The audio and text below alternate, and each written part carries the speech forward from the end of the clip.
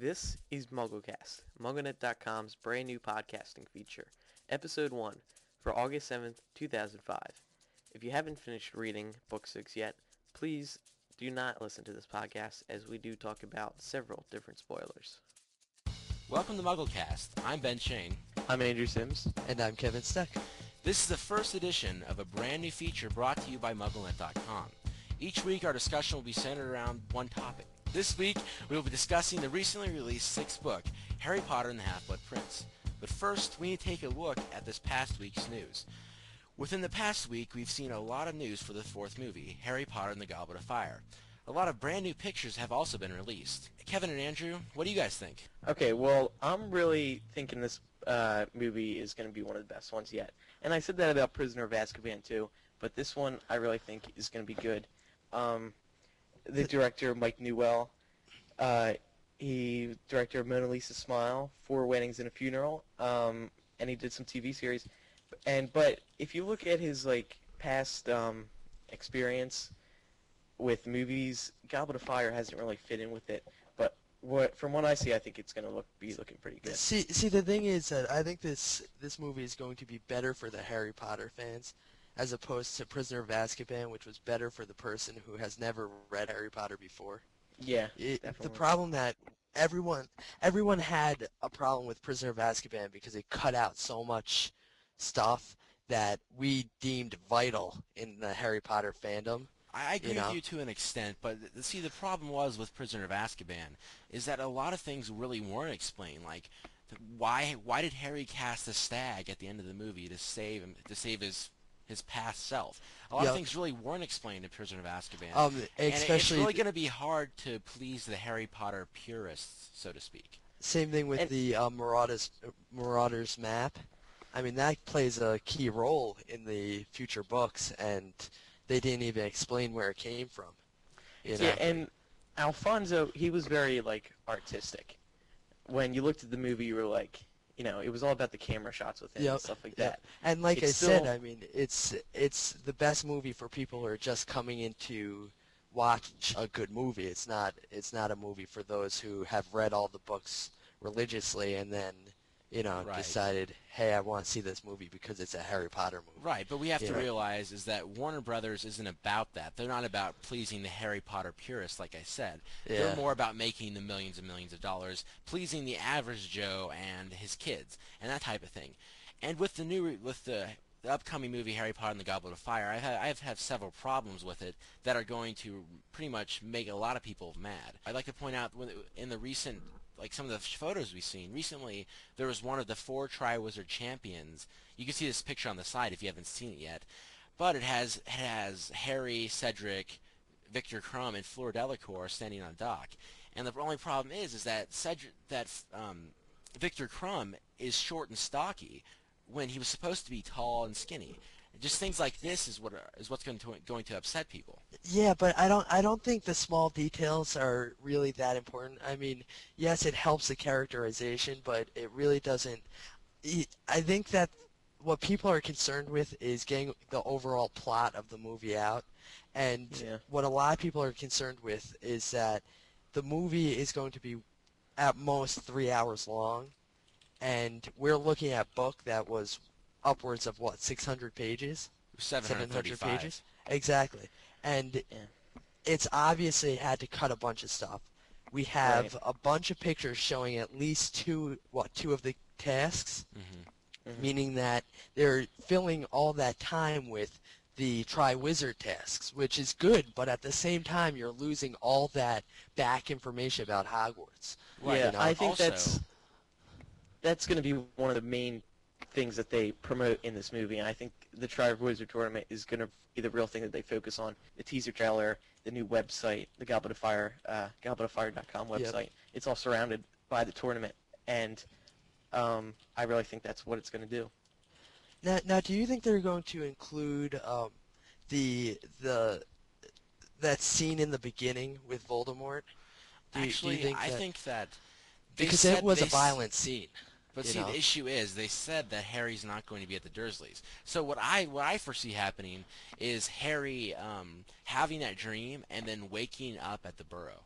You know what I'm saying? Yeah, Oh yeah. yeah. where because they But said that but the even that Dursleys have scene been though, cut from Goblet of Fire. yeah. But even And that plus with scene, time do you actually constraints. think they're going to show it? Do we have a rating for this movie yet? I haven't heard anything. Have you? Actually, I who was it? I think it was IMDb posted. I'm not sure who exactly, but someone said it was PG. Although the Goblet of Fire website still says not yet rated. But I It, think it's pretty much assumed it's going to be PG. yeah, but isn't that information posted on the web? I mean, aren't they Well, required to display the rating of a film before it's absolutely, but released? it hasn't been. It probably Yeah, hasn't gone to the MPAA yet. yeah, that's true. Exactly. And it's such a Movie long. picture. I mean, it's a couple months away, but at the same time, it's sort of they can cut it as close as they want, so long as they have it up in time for people to know what the rating is.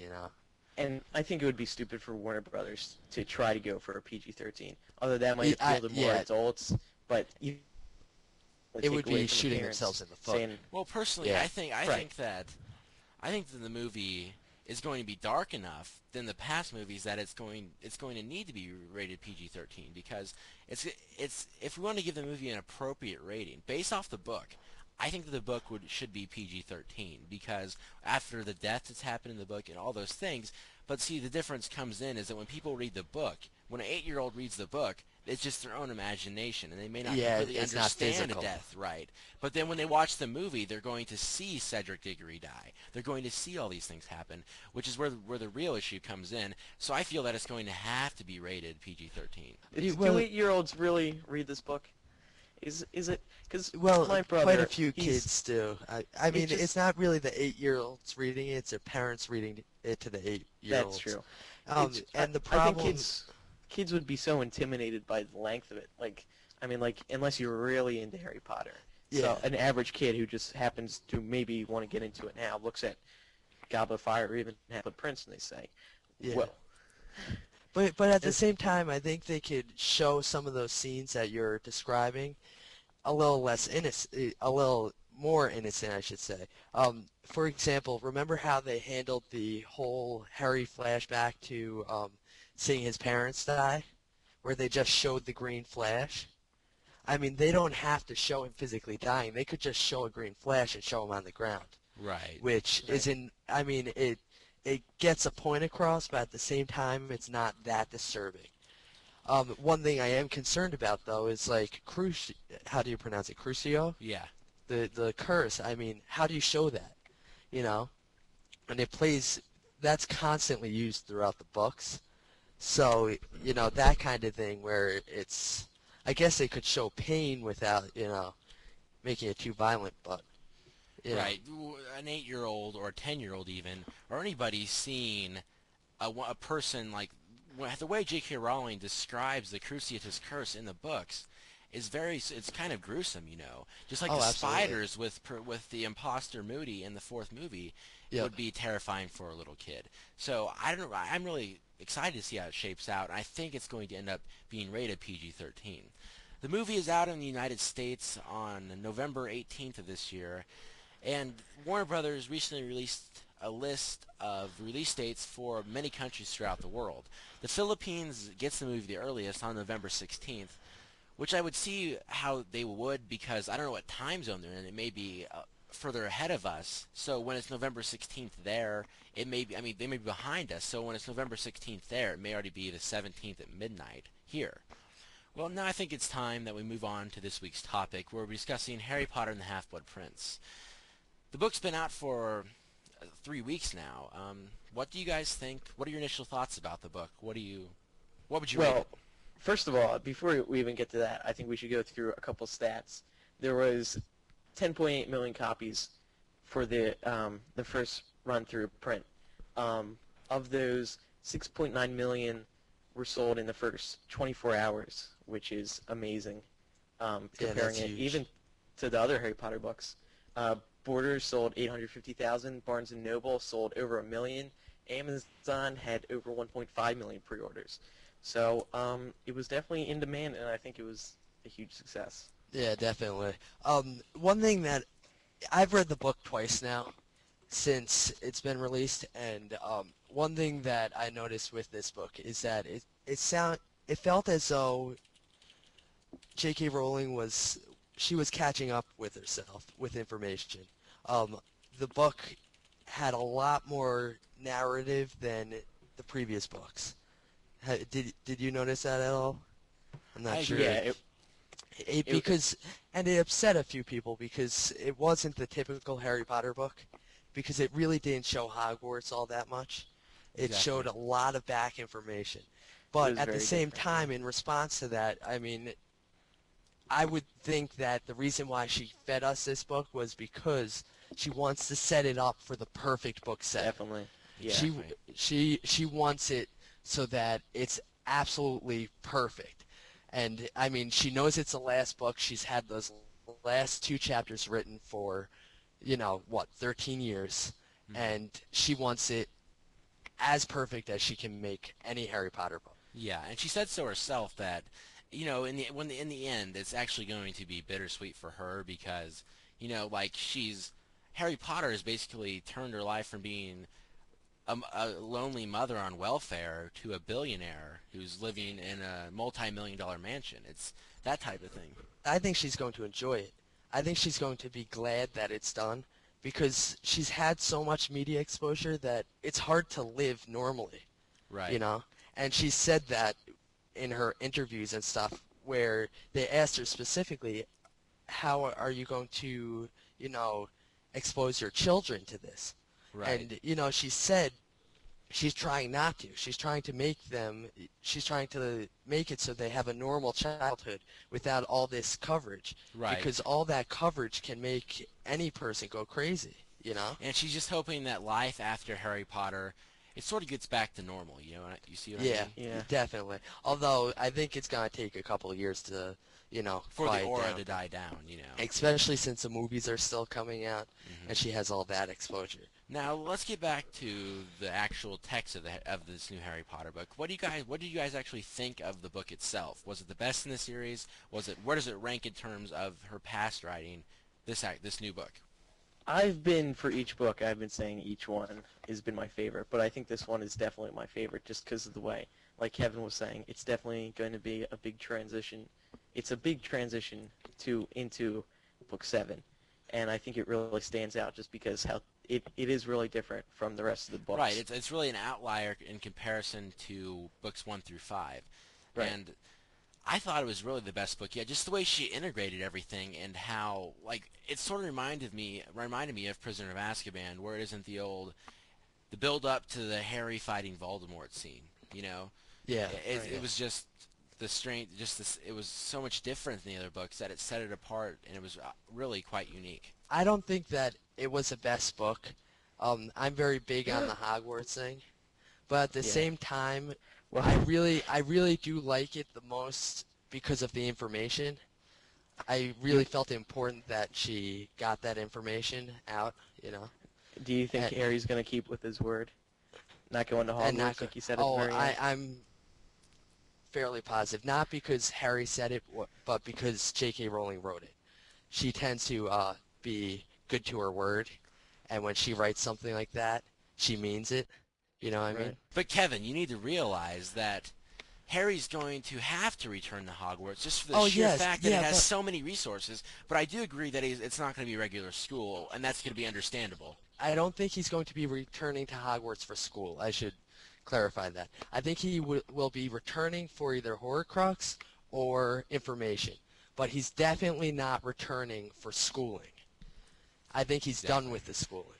Um, I mean, when J.K. Rowling wrote that, I don't think she had any intention of making it so that he would never go back. I Right. think she meant exactly that. He wouldn't be going back for schooling. Hmm. He's now Yeah. old enough to He's a, say, no, I don't want to go to school, and he now has a responsibility that he needs to fulfill. And she gave him every reason not to go back. exactly.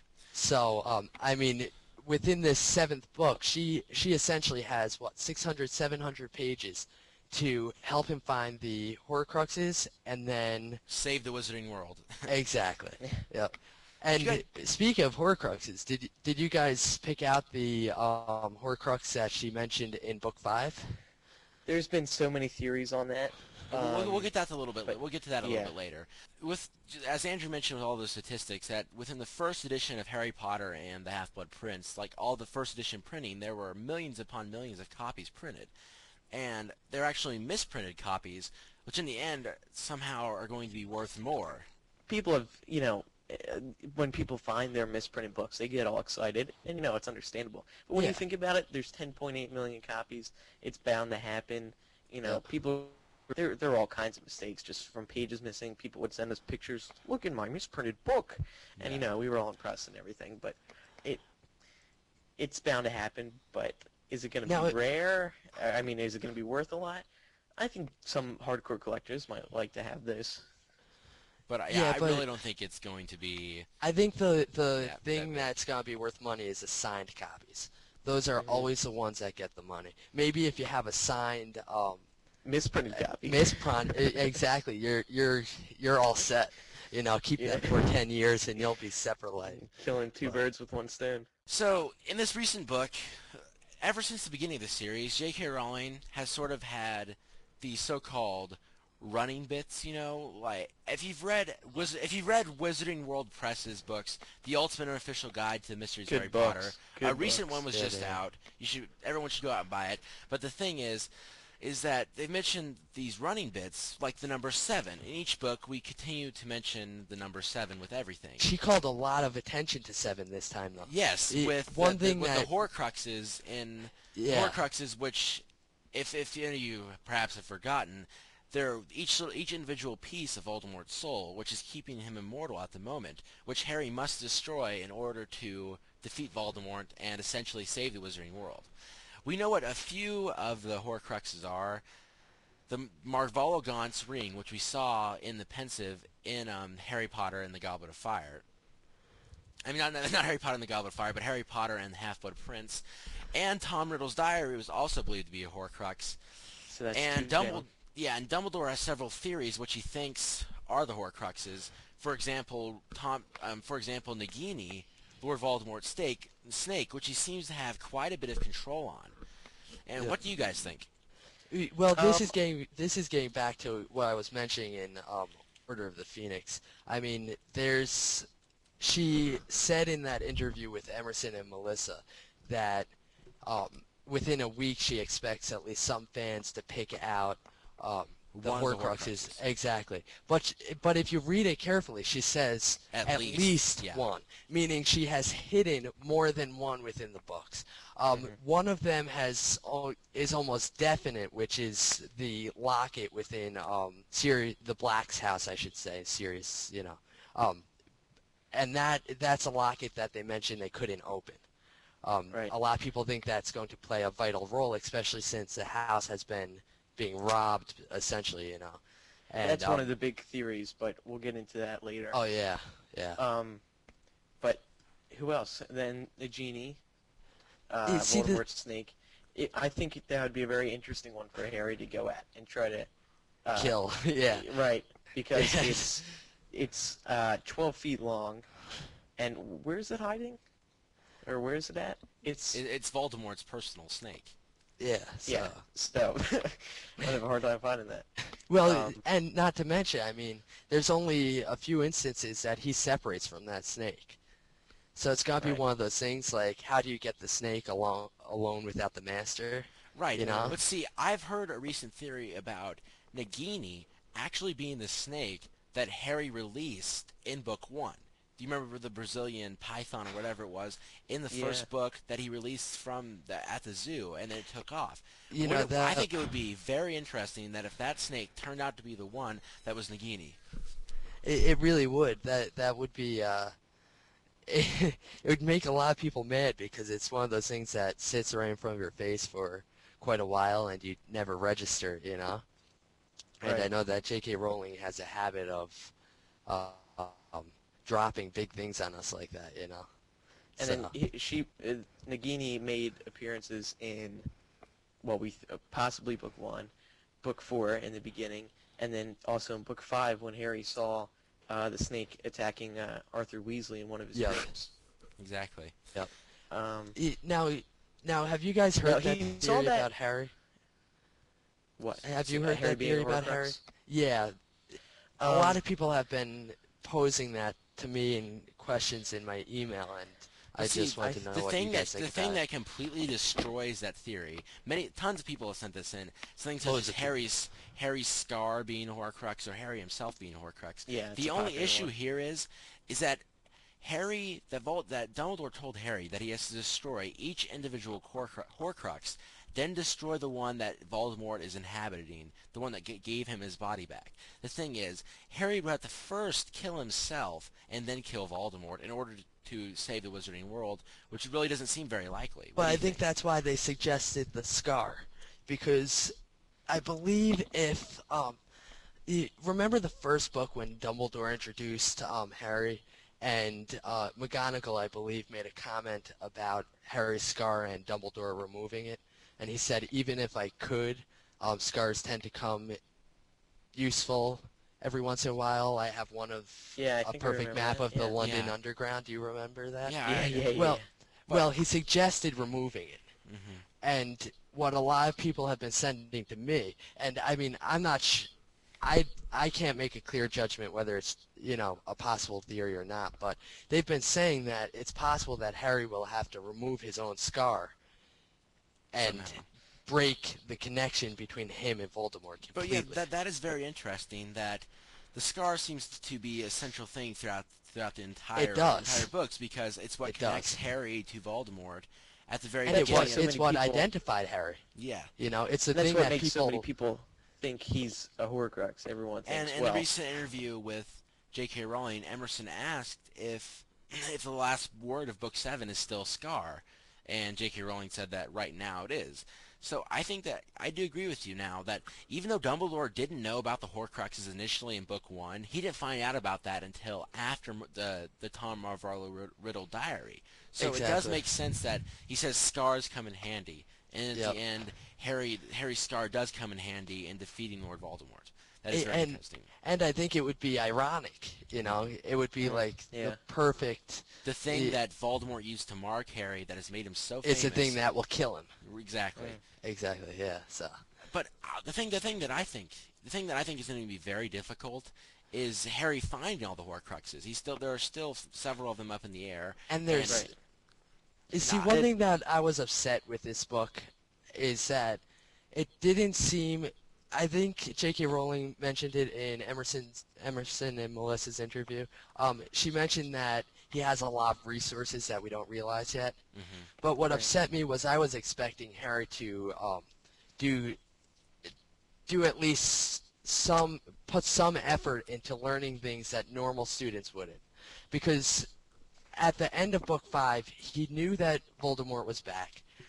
He had started Dumbledore's army, and then all of a sudden, it just seems like he forgot about, like forgot about Yeah. the danger and stuff. And I'm not sure about you guys, but if I knew someone was coming to kill me, I'd do everything possible to learn And the to skills train that protect me. and train your You know? friends. Your friends to fight Exactly. the Yeah. same things. Yeah, and I A think lot of people Harry. were upset about Dumbledore's army.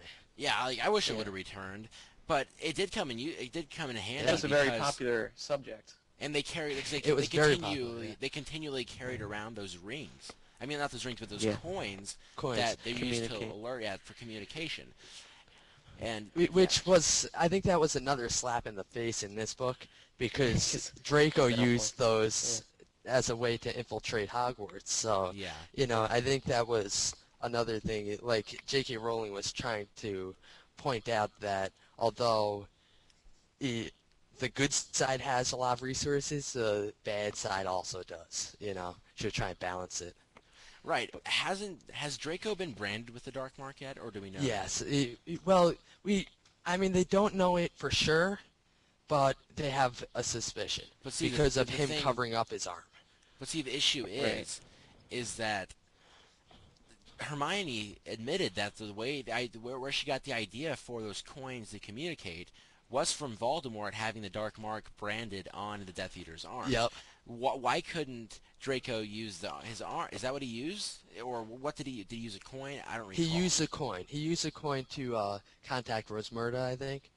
The thing is that he used the Dark Mark Rosmerta to doesn't have contact. the Dark Mark, right? So. Exactly. And also, I mean, one, that would be a dead giveaway. And two, from what they were saying, Voldemort carries like the one mark that can contact the rest. Right, I kind of like don't. I Hermione don't. has the Exactly. one coin. Exactly. I don't think it's like a two-way system.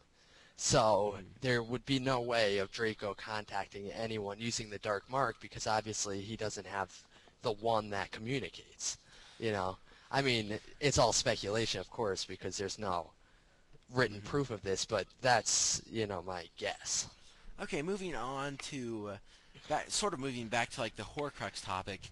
There was one Horcrux that was found when Harry and Dumbledore went out to the cave, and when Harry got back to Hogwarts after Dumbledore's death and all that, he opened it, and there was a note to, addressed to Voldemort pretty much telling him that he'll never find out who it was and that he knows his secret, and it was signed with the initials RAB, which, And of course, this has caused so much speculation, and it's almost such an easy riddle for everyone to figure out. It really is. Yeah. That, I mean, in a way, everyone thinks, "Oh, we're right. We got this figured out." But are we really right? Is this? is it really Regulus see- Black? J.K. Rowling might try to be fooling us like this. But see, she the might be- thing is, though, that everyone who read the interview will know that Emerson did bring this up in that initial interview with J.K. Rowling. One thing that I asked Emerson after he did the interview was, what was the tone at that point? And he said that the way J.K. Rowling was saying it was, "You're right on target, but I can't say it." That Right. was the tone of it. You can't get that tone because obviously it's written down, but that is the tone that J.K. Rowling was using. Not to mention the whole argument about introducing new characters. The last thing J.K. Rowling wants to do in the last book is introduce a large amount of new characters. Where I disagree with you is that we need to remember this is J.K. Rowling. She is the queen of deception. Look in the past books with Mad Eye Moody and things like that. She may have just been trying to throw us off, throw us another curveball. You see what I'm saying? Yeah. So we Yeah, don't know. yeah. RAB could very well be Regulus Black. I could be wrong. It could be glaring me right in the face. But why couldn't it be someone's nickname? Why couldn't RABs be someone's nickname? Or Well, why couldn't see- it be someone else? See, the Or- thing that the right. reason why people think it's RAB, especially, is because going back to the locket in the Black's house. It I mean, fits it would so make well. it exactly. It fits perfectly. I mean, if he did get the locket, that means he has to stash it somewhere. And Right. she did clearly mention the locket in Order of the Phoenix. Right. So you know that One there's person- a locket that can't be opened within the Black's house, Right. and RAB is the initials of Regulus Black. His middle name could be Alfred, From his uncle. A-L-P-H. Yeah. Right, his uncle. And, Yep. it fits so perfectly that, It does. um, But at the same time, she could just be pulling a big joke and laughing at Right. us, Right. it could I- stand for Ryan and Bertha. Exactly. It could- And that's one of the arguments that they've made. The argument that people have made is that, did Regulus put the locket there, or did he take the locket and replace it? And if he took the locket and replaced it, how did he do it alone? Because clearly, Dumbledore was not able to do that alone. Mhm. So, and even in that case, why would Voldemort trust Regulus to put it in place? So it's one of those things that people will be debating about until the release of the 7th book. Until Right. we finally have all the answers. I do think it's Regulus, but there's no, like everything in Harry Definitive Potter, proof. there's no, exactly. And you know what? Right. Another point, he was a Death Eater, and only Voldemort's followers called him the Dark Lord. So when Yep. he addressed him the Dark Lord, it clicked on with a lot of people. Yeah, that's true. Also, during Book 6, we saw Harry had a run-in with Mungdungus Fletcher in Hogsmeade, where Dung was trying to sell the silver goblets from number 12 Grimmauld Place. So, do you guys think it's possible that Dung Definitely. could have sold the locket that is the Horcrux in order that Harry needs to find to destroy Voldemort? I think it's Definitely. quite possible. I No, mean, Rowling doesn't mention something for nothing. There's always a purpose to her mentioning things, Hmm. and right. there's no reason to believe she didn't do this with Magundus. So Yeah. And she's been up to no good, so she has. it's I mean, yeah. she's been deceiving us all the way, but I think Hmm. she enjoys it because she gets to hear the theories that Hmm. people are. See, in Book 7, Harry's going to have to find some way to be able to track down these Horcruxes. There has to be something that identifies them, because why couldn't Voldemort just make like some old boot a Horcrux? It's that type of thing. I know it's going to be the Founder's items, but like I said, then he's going to have to return to Hogwarts to do some research. Like, it was Gryffindor's sword, or what could it be? The item of Ravenclaw's, Well, that type well, of from things. what people say, it's definitely not Gryffindor's sword. Reason being is that Dumbledore had knowledge of the Horcruxes by the time he received the sword, and he said he inspected it thoroughly. So I'm fairly sure that Dumbledore didn't miss anything. Um, Yeah.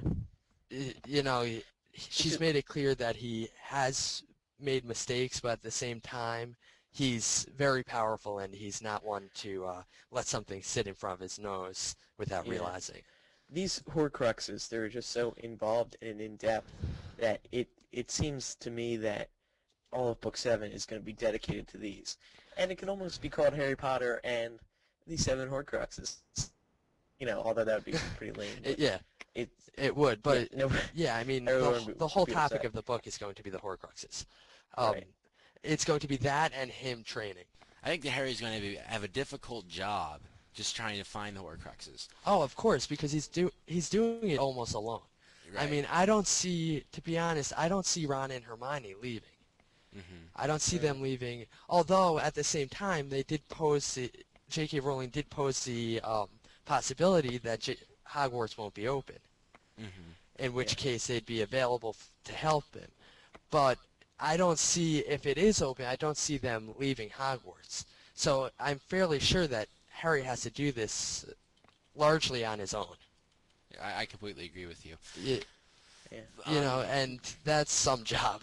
yeah, Yeah. So, definitely. Well, then now that we've looked at more of the heavier aspects of Half-Blood Prince, there's something that I really enjoyed in this book was that what I thought was actually missing from book 5 and book 4 is the romance that happened in book 6, and how we saw the relationships develop more, and how Ron and Hermione have actually started to become more into each other, and yep. how Harry basically started to fall in love with Ginny.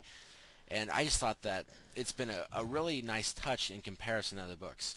What do you guys This is think? an example of how this is a big transition book where a lot of things have changed, and this book has sort of settled the score with all the relationships and who's dating who and who's snogging who. Right. Yeah. It's just A everything's lot pretty set now. Yeah, and a lot of She got people that were part out of the way. expecting that. Yeah, Right. because I mean, if you think about it, how old are they now? They're teenagers, and all teenagers go through that stage. And a lot of people were wondering how she would approach the relationships Hmm.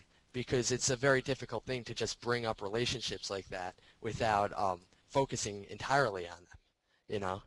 So I think she actually did a fairly decent job. I mean, a lot of people were disappointed about the Harry and Hermione thing, but Hmm. other I mean, it disappointed quite a few And that's people. also kind But Oh of a yeah, touchy definitely. but subject. it is a touchy subject. But at the same time, they have rights to their own opinions, and this is the way J.K. Rowling chose to write it. I think that Harry and Hermione, like in fan fiction stories, and that ship, so to speak, is actually I kind of enjoy seeing those two characters be dating and stuff. But personally, I think it's quite apparent now that it really has no place in the canon series. Well, it's Exactly. not only that; it's that J.K. Rowling couldn't write this in-depth relationship because Harry has to focus on his goal. Hmm. And I mean, it would be too distracting for him to have someone there for him, you know what I mean? Yeah. It, so I think she was thinking, J.K. Rowling was thinking at one point that when she was beginning to write the series that it could be a possibility, but then she realized that there's no way I can write this in because it's um, breaking Harry from his goal. You know, Right, it's and diverting him. Harry needs Hermione for other things, not to be his lover, so to speak. And people need to realize that the books aren't entirely about romance. It's about this. It's a classic story of good versus evil, and it's about this kid who's trying to save the Wizarding World, not about his girlfriend and who he's snogging this But at week. the same time, Is people would just love to see Harry get the girl at the end. And also, but see, I do see where J.K. Rowling's coming from because love is actually the central theme in this book. You know how Harry wouldn't be alive if it wasn't for his mother's love, but and right now in book 6, it's sort of like there's no time, or in book 7 probably. There's not going to be any time for Ron to be, you know, hanging out with Hermione or Harry to right, be, the relationships aren't going to be like the typical high school or school relationship. The thing is that love is the power that Harry has. Love is the power that the Dark Lord knows not. So, and the issue becomes is that there may not be time for the traditional romance, but Harry and Hermione are, I mean, not Harry and Ginny, that relationship is still going to be there, and so is Ron and Hermione. But I think it's going to be like a friend's relationship, to be honest. I mean, well, of he course. he he he made it clear why he didn't want to get involved with Ginny, But see, and I think that she understood his reasoning right, I kind of have a because beef about that though. he's lost everyone close to him, and he has no reason to believe that he's not going to lose Ginny if he does indeed Yeah, there was start. there was actually some excellent foreshadowing in this book. In Professor Slughorn's, in one of the classroom scenes, there's this potion that makes you smell like the person that you desire most, pretty much like basically what turns you on, the pheromones that you like the most. And we hear Hermione say she smells freshly mowed grass and stuff. And then Harry mentions that he smells a flowery scent that he previously thinks that he's sniffed at the burrow. Yep. He's, Yeah. and the burrow and Ginny, so there's really this foreshadowing that went on. And if anybody's seen things such like Spider-Man 2, where Peter Parker tells her, "Oh, we can't be together. I don't want to put you in jeopardy." That type of thing. I think it's the same exact thing with Harry. That the relationship with Ginny is not over. He may have told her, I don't want to put you in danger," but she's going to be in danger anyways with things running rampant like this, and Harry's still going to be best friends with Ron. So wouldn't killing Ron, his best friend's sister, do the same exact thing as killing his girlfriend? So I feel that I don't think the relationship's over. That it's still going to continue to happen, and that I don't know. I think it just helps to spice up the book, so to speak, a lot more than when there's a lack of romance. And I think it also makes it a little more realistic. I mean, you can't expect these people to go through their lives without relationships, you Hmm. know. Exactly. So they're not immune to the effects. So Right, and we started to see hormones run wild as these kids start to mature, yeah, and it's quite a different change, and it's really been nice. yeah. Well, now that we've discussed a lighter topic, there was a major death that upset quite a few people in Harry Potter and the Half-Blood Prince, which was the death. It's okay, Kevin. Which was the death It's That's of not okay. him. which was the death, which was the Kevin's a death of crybaby. Oh yeah. which was the death of Albus Dumbledore, and there was a How recent could you website say? that was released that if you guys want to take a look at it, it's dumbledoreisnotdead.com, where they support everyone, like where they try to make a front where they prove that Dumbledore really is not dead, and that Snape was acting on Dumbledore's orders, and that he really didn't actually cast the killing curse. What do you think, Andrew? Right. Well, first of all, I think this site is very convincing, and they have a lot of good reasoning behind everything that they put into here. I was just going to go look at it now. I think that one of their most convincing points about it is that how in this book they stressed on the spells where you don't have to actually say it out loud, nonverbal spells. And couldn't Snape be saying Avada Kedavra, but at the same time be saying some other fake spell in his head that caused Dumbledore to shoot up like that? Another thing Right. is in all the other books, when we've seen a major character or just any character be killed by the killing curse, they don't get shot 50 feet in the air like Dumbledore was. They just Right. normally what happens is they just collapse and they die. So there really are some things that are kind of different about it, you know. And the thing about Yeah. this side is that even if it didn't convince me that Dumbledore really is not dead, in the end it helped convince me that Snape is not Voldemort's pet. He's really on the good side, which is really up to anybody's opinion.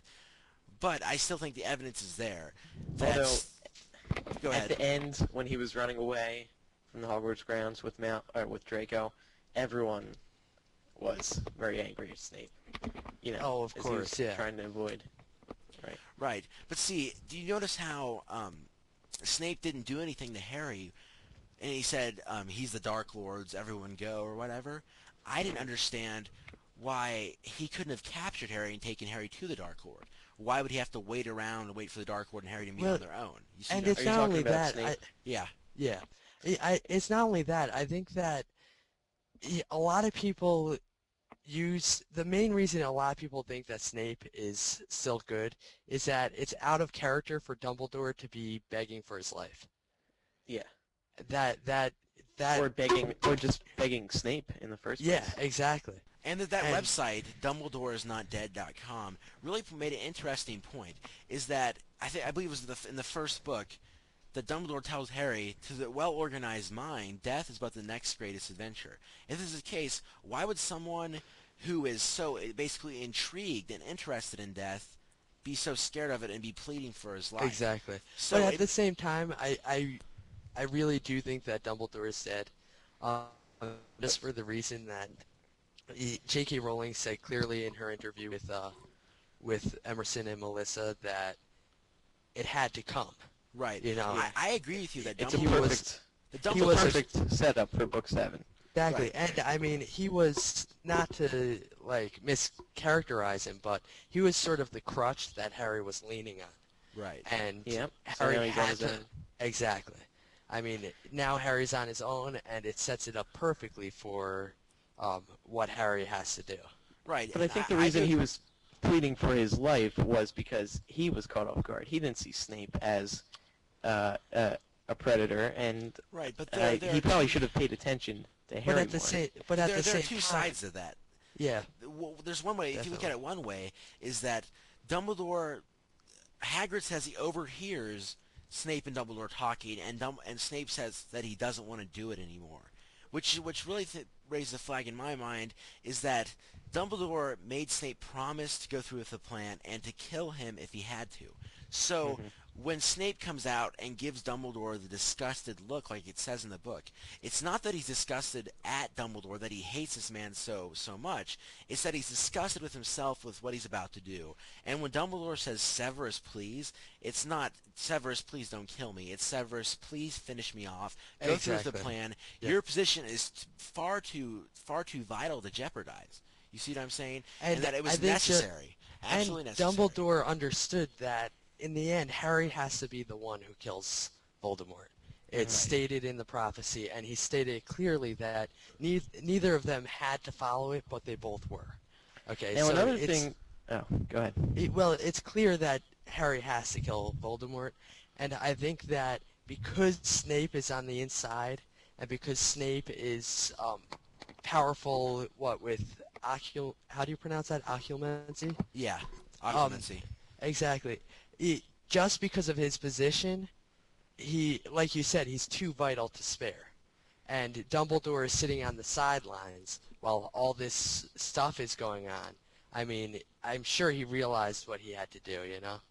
Now another thing that is interesting, or the question is, we saw obviously Dumbledore died, and then when Harry went back into his office, Dumbledore's picture was above his desk, and he was sleeping.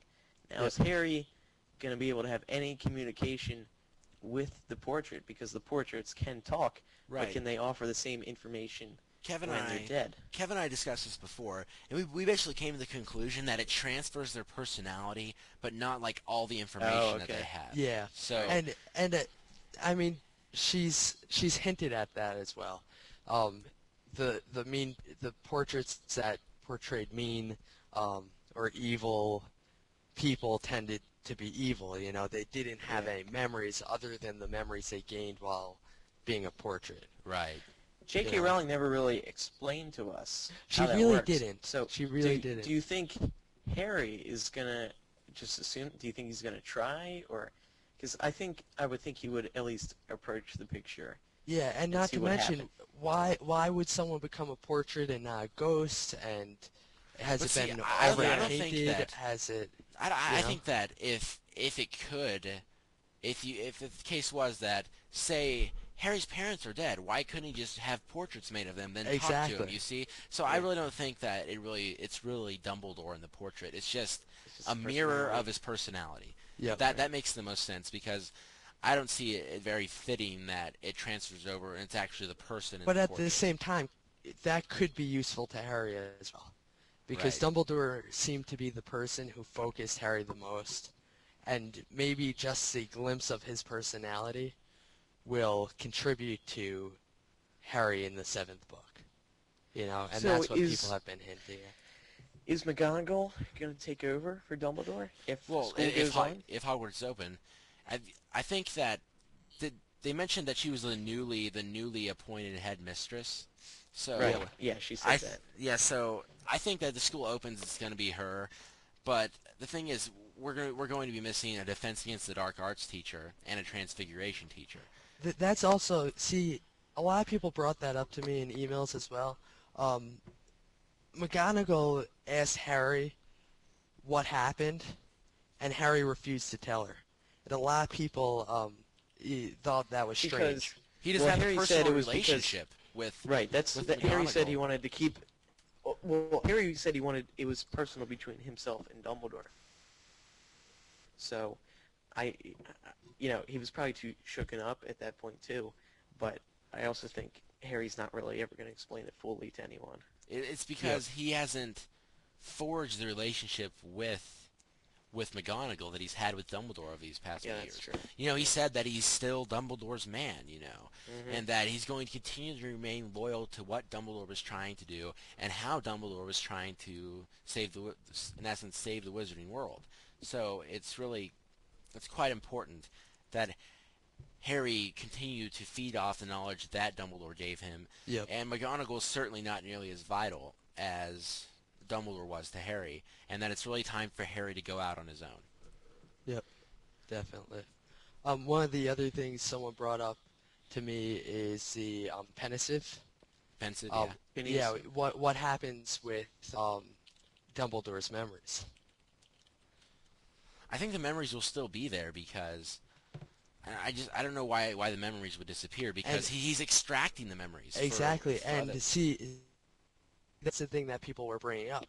What what do you Dumbledore, knowing that he's going to do something vital and something extremely dangerous, what would a man who knows that he's facing this huge danger put into something that could store his thoughts and his memories?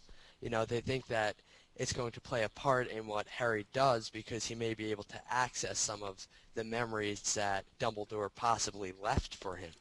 Pretty much overall, Book 6 was basically a twist in the series, and It another really one of the was, yeah. many twists that J.K. Rowling has continued to throw at us.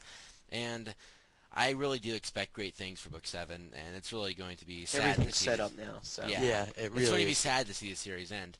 And It is. I It don't really understand is. how J.K. Rowling can say that the book is going to be shorter than Order of the Phoenix when she has all of these loose ends to tie in. well, I don't know. did she ever say it was going to be short? I She remember said that hearing. in the interview with Emerson and Melissa Well, from Bleaky she College. said I, she said specifically, and I agree with her fully. It's as long as it has to be. right. She It's. you don't write a book for length, you write a book for content. So Mhm. when you after you're done writing the book, you look at it and you go, "Wow, this stretched this many pages." You don't write the book specifically to fill up pages, you know. So I think that J.K. Rowling is going to make it as long as she needs to make it, and Right. in this case, she thinks as of now it may be shorter, but she really doesn't know, you know. And she said she has to have a lot of time to say goodbye, so there's going to be a lot Exactly. of Yep. stuff. Definitely, Right. like Ben said, loose ends. So And I guess this ends the pilot edition of MuggleCast. If you have any questions or suggestions, please visit mugglenet.com/MuggleCast for all of our contact information. Also, you can see all the information to subscribe to this feed, how to access us through iTunes, and see our show notes. Tentatively, next week we plan on discussing the fourth movie, Harry Potter and the Goblet of Fire, more in depth. So, I guess I'm Ben Shane. I'm Andrew Sims. And I'm Kevin Steck. Thanks for listening, everybody, and we'll hopefully see you all next week. That's all. Good.